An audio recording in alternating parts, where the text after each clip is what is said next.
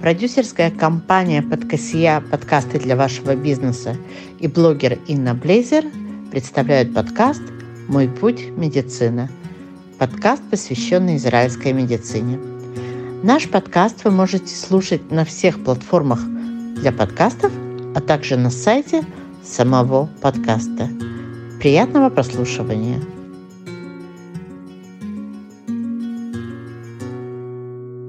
Добрый день всем, кто слушает подкаст «Мой путь. Медицина». Его новый сезон, посвященный ситуации в Израиле. Сегодня моя гостья Наталья Гольдман, доктор психологии, социальный работник и психотерапевт CBT. А тема нашего разговора – это тревожные состояния и панические атаки. Здравствуйте, Наталья. Я думаю, что самое правильное начать – это с определения.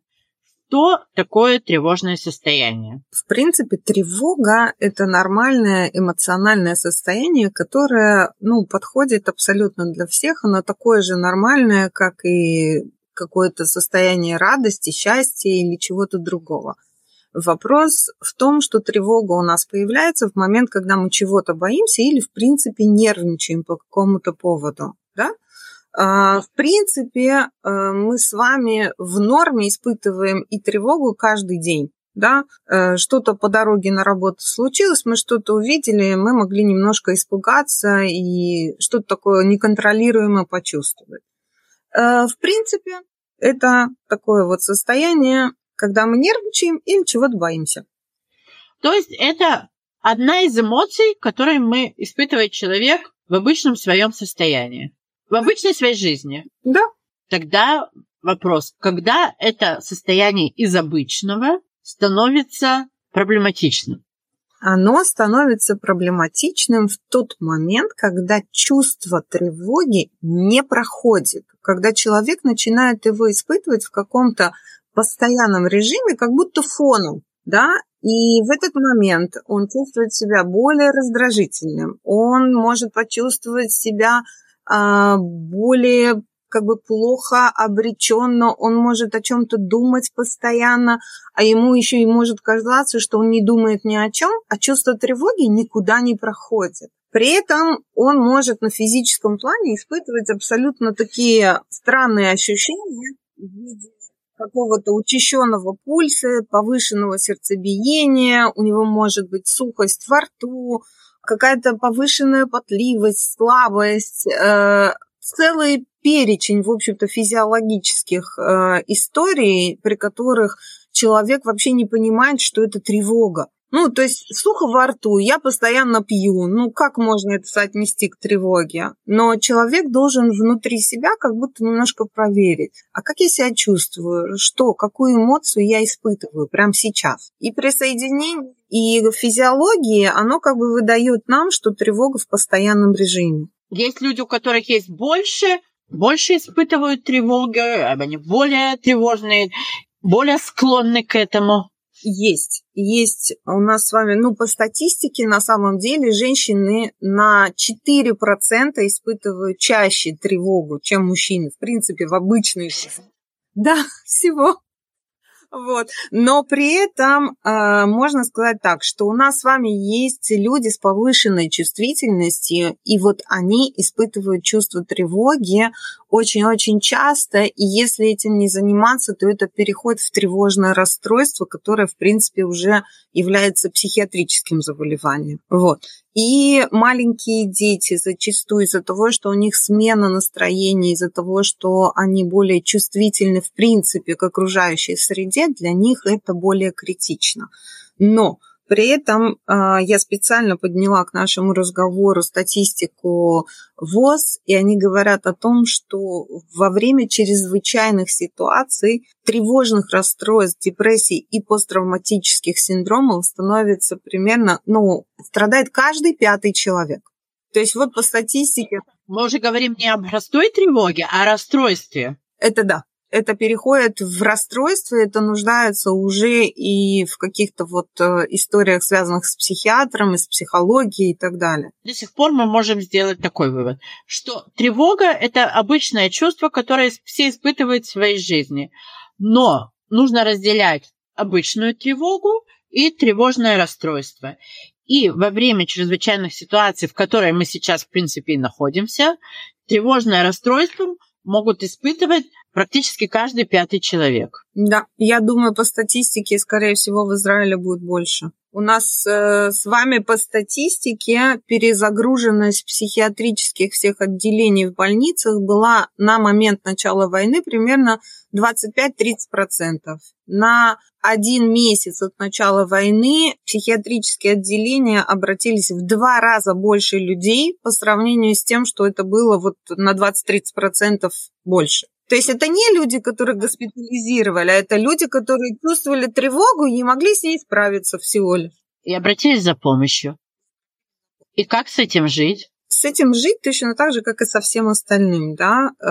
Нужно разбираться с тем, может ли человек справиться с этим самостоятельно или ему нужна помощь. Потому что, в принципе, есть люди, которые умеют абстрагироваться, умеют немножко отталкивать от себя ситуацию, контролировать то, что происходит вокруг них. То есть, допустим, есть люди, которые себе сказали: так, я залипаю в бесконечной вот этой вот сводке новостей, я не могу ничего делать, поэтому я прекращаю это делать, я себе разрешаю смотреть новости 2-3 раза в сутки, допустим, да, там, не знаю, по полчаса. Все остальное время я себе завожу назад, не знаю, завтрак, обед, ужин, детей отвезти куда-то или не отвезти, или заниматься, или работать, или что-то делать. И человек по факту контролирует свою жизнь. Он не может контролировать все вокруг, но свою жизнь он, да, контролирует. А вот человек, который справиться с этим не может и не может вернуться в как бы примерно обычный образ жизни для него, это тот человек, который обязан обратиться за помощью, может быть психологической, может быть психиатрической. Для начала даже элементарно можно обратиться к семейному доктору и попросить обследовать, если то, что с человеком происходит, это физиологическая проблема, да, там, не знаю, может быть, у кого-то сердце больное, а он думает, что это вот тревожность. Да? То есть проверить это физиологию и потом решать, если это, да, тревожное состояние, если это панические какие-то атаки и так далее, то ему придется с этим заниматься и обращаться за помощью к психиатрам и к психологам. То есть я периодически, так сказать, делаю вывод. То есть главный критерий того, что ты сам с этим можешь справиться, это если ты можешь контролировать свою жизнь, да, если ты можешь контролировать потребление новостей, если ты можешь контролировать какие-то свою рутину ежедневную. То есть, в принципе, ты можешь функционировать. В тот момент, когда ты чувствуешь, что это не в твоих силах, что ты не можешь вернуться в нормальную жизнь, не можешь, как раньше, то тебе стоит обратиться за помощью. И помощь это может быть, начиная от семейного врача. Кстати, мне кажется, вернее, не кажется, а я читала, что каждая больничная касса дает 3 встречи с психологом для абсолютно всех граждан, которые обращаются за такой помощью.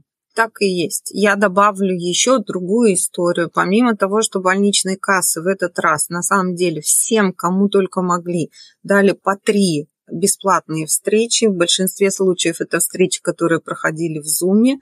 И я знаю, да, людей, которые обратились и получили это. Есть еще целая программа от Битуах Леуми, которая на самом деле в Израиле действует в постоянном режиме для людей, которые испытывают чувство тревоги, связанное с обстрелами, войной, какими-то террористическими атаками и так далее. Есть программа Битуах Леуми, где человек может обратиться и через определенные вот специализированные махоны получить 12 встреч с психологом бесплатно. И это функционирует. Это функционирует. Я знаю, ну вот в Ашдоде этим занимается махон Амха. Я знаю, что в других городах есть еще спектр махонов, которые этими занимаются. Махон, как махон по-русски? Я пытаюсь понять, что-то... Это институт, но это не совсем организация такая. Это Амха, это вообще амута, которая, по крайней мере, раньше занималась Ницулей Шоа. И они параллельно занимаются предоставлением услуг от битоах леуми, связанных с повышенной тревожностью, с военными действиями. Они работали, на самом деле, просто даже когда у нас были обстрелы, они это предоставляли и детям, и взрослым. Окей, это очень полезная информация. Теперь, после того, как мы поговорили про тревогу и тревожное расстройство, что такое паническая атака? Что такое паническое расстройство, паническое расстройство, паническая атака? Да, вот здесь нужно немножко разделять, эту историю. Значит, вот есть понятие тревожное расстройство. Тревожное расстройство человек испытывает в постоянном режиме. Примерно оно может ухудшаться, улучшаться, но он его испытывает постоянно. Паническая атака – это скорее какой-то внезапный приступ очень сильной, тяжелой тревоги, и сопровождается он абсолютно мучительными какими-то ощущениями. У большинства людей очень сильно повышается сердцебиение, и у них ощущение, что сейчас сердце прекратит работать вообще. У них как будто перекрыто дыхание и ощущение комка в грудине, когда вроде как хочется дышать, а дышать невозможно, и там стоит какая-то пробка. Это боязнь вообще, вот это утратить какой-то самоконтроль у человека, ощущение, что он не контролирует ничего. И это может быть дискомфорт в животе, это может быть потливость в руках, ногах. Но это приходит абсолютно внезапно. То есть я знаю людей, с которыми я работаю, и у которых панические атаки, допустим, наиболее часто случаются ночью, когда человек спит. Он вдруг просыпается от того, что он себя почувствовал ужасно, у него начало вдруг сердце заходиться в каком-то сумасшедшем ритме, и он не знает, что с этим делать. В большинстве случаев в обычной нормальной жизни люди обращаются, на самом деле, в приемный покой больницы, чтобы проверить, а не случился ли с ними инфаркт, инсульт или что-то вот в этом роде. Но очень часто, когда человека проверяют на физическом плане и говорят, нет, у вас с физиологией все в порядке, это приступы панической атаки. То есть вот так. Я предполагаю, что люди, которые первый раз с ними это случается, то это действительно... Они испытывают очень большой страх, насколько я вот тоже слышала, что это настоящий страх умереть, как бы сумасшедший страх, с которым они обращаются в приемный покой. Да, так и есть. Это просто страх, что вот сейчас что-то прям случится. Легкие не выдержат, сердце остановится и так далее. И кто может помочь человеку, страдающему от панических атак? Я скажу так, панические атаки обычно, вот из моей практики, они не приходят просто так.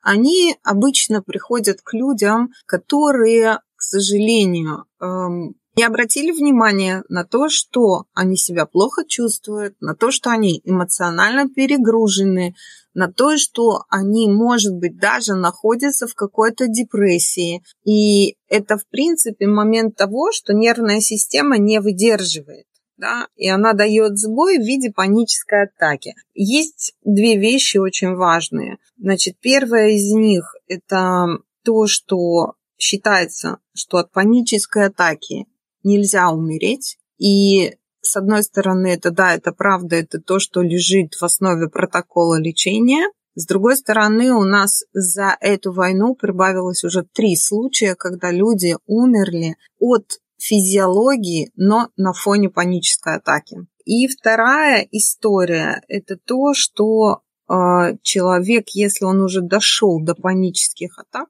он, конечно же, может зайти в интернет и почитать. Есть огромное количество способов, как понижать уровень тревоги у себя. Потому что, в принципе, что такое паническая атака? Это тревога. Тревога, которая достигла своего максимума, и по 10-бальной шкале это примерно 9-10 человек перестает себя контролировать. Есть способы того, как это вернуть. Но самому человеку подобрать те способы, которые ему подходят, очень непросто. Поэтому на самом деле в CBT есть целый протокол лечения панических атак. Обычно при обращении к терапевтам CBT это происходит достаточно быстро, при условии того, что это только панические атаки. По моему опыту, это никогда не бывает только паническая атака. Всегда есть какая-то база, почему человек дошел до панических атак. И если человек с ней не разберется, то рано или поздно панические атаки все равно будут возвращаться. То есть паническая атака, она всегда находится на депрессии, на тревожном расстройстве, она не возникает ниоткуда. Чаще всего там есть база, почему человек к ней пришел. Окей. И вот когда к вам обращаются такие пациенты, то чему вы их учите? Очень часто, когда обращаются такие пациенты, чему я их учу? Я их учу тому, что это паника, и нам нужно применять определенные способы того, чтобы панику немножечко гасить, да? Есть простые какие-то способы. Я сейчас приведу пример. Допустим, мы с вами находимся в состоянии панической атаки. Это момент, когда голова не соображает, что происходит вокруг нас, и мы в таком вот состоянии, мы не понимаем, где мы, что происходит, как это сделать, чтобы чувствовать себя более комфортно. Я в этот момент обычно прям прошу людей мне позвонить, когда это происходит. Бывает, что мы даже созваниваемся в этот момент прям. Я прошу, допустим, посчитать вокруг себя, 20 предметов белого цвета. Да?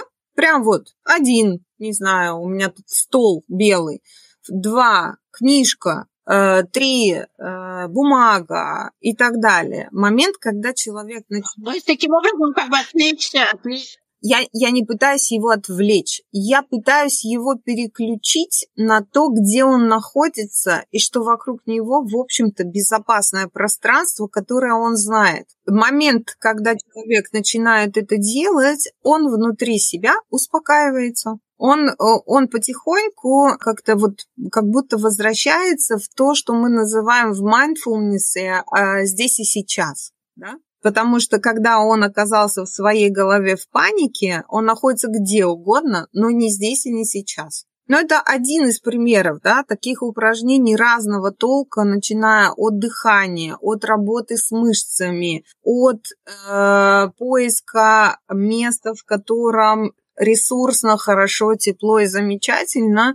То есть этих способов огромное количество, и с каждым отдельным человеком мы обговариваем, и я начинаю вместе с ним пробовать делать те или иные упражнения, и в какой-то момент человек уходит домой, тренируется, какие-то упражнения он для себя считает подходящими, и он их оставляет. Какие-то они ему не очень подходят, и он говорит, ты знаешь, мне вот это как-то не очень. Я говорю, окей, есть другие, пошли дальше. И, в общем-то, это то, чем мы занимаемся первое время, потому что самая первоначальная задача – это облегчить то состояние, с которым человек пришел. Люди, пришедшие с паническими атаками, дошедшие до меня, обычно в этот момент, когда они уже дошли, они уже перестали спать, часто перестали работать, перестали выходить из дома. То есть у них состояние уже такое, что им, правда, они понимают, что дальше уже некуда. То есть, как правило, люди обращаются за помощью уже когда достаточно запущенном состоянии. Да.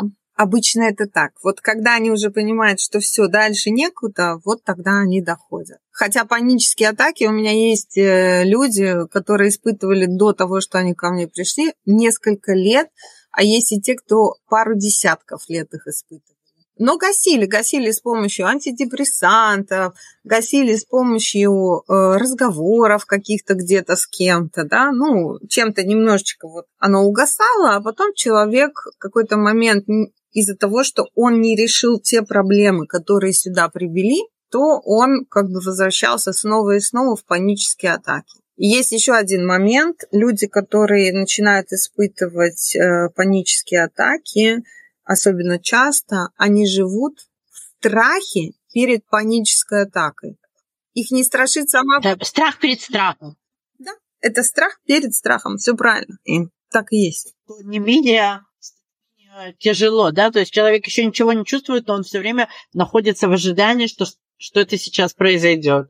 Я бы сказала, что это ужасное состояние. В реальности. Это же постоянная тревожность внутри, а вот я сейчас иду в каньон, да, а вдруг сейчас меня настигнет паническая атака, а что подумают люди вокруг меня, а мне будет куда сесть, а есть там место, где уйти, и чтобы меня никто не видел.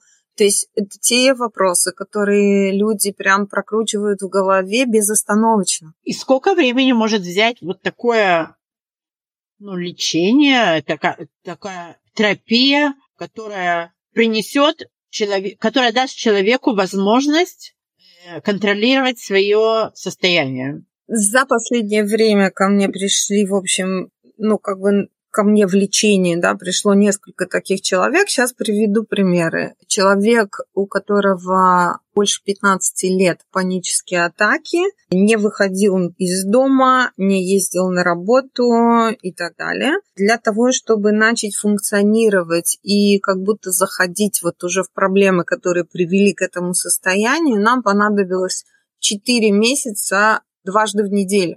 При этом у меня есть другой человек, у которого тревожное такое состояние появилось 1,5 года назад. Панические атаки начались месяца 1,5-2 назад. И мы с ним встречались 1 месяц дважды в неделю. Сейчас мы просто перешли в простой режим раз в неделю, потому что, есть депрессия, есть там внутренние проблемы, но сама история с паническими атаками за последнюю неделю, она как будто сошла на нет. То есть это все же зависит от человека, от его внутренних каких-то историй. Чем более свежий, этот случай, чем менее запущенный, тем, естественно, более быстрая и эффективная терапия. Да, 100%. Чем, понятно, да, то ли человек, которому там наболело за много лет, да, эта история, и он уже вообще теряет веру в то, что ему кто-то может помочь. Или человек, который там вот только начал это испытывать, и он пришел, и в принципе я скажу, что среднестатистически от 5 до 10 встреч они помогают решить эту историю, если это не слишком затяжная вещь какая-то. Наталья, а существует ли какая-то профилактика?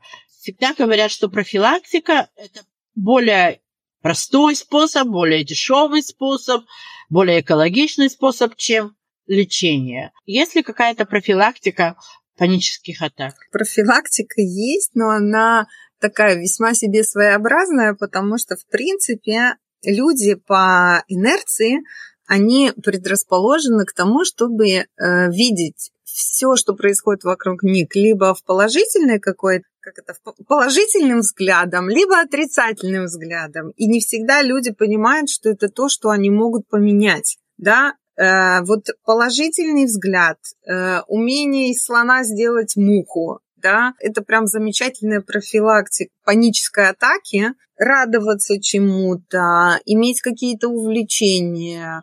Для людей занятых я очень часто прям рекомендую, допустим, дважды в неделю, часа по 2, уделять себе внимание и чему-то, что их бы порадовало в жизни. Да? Я сейчас приведу маленький пример. Я обычно его часто привожу своим клиентам.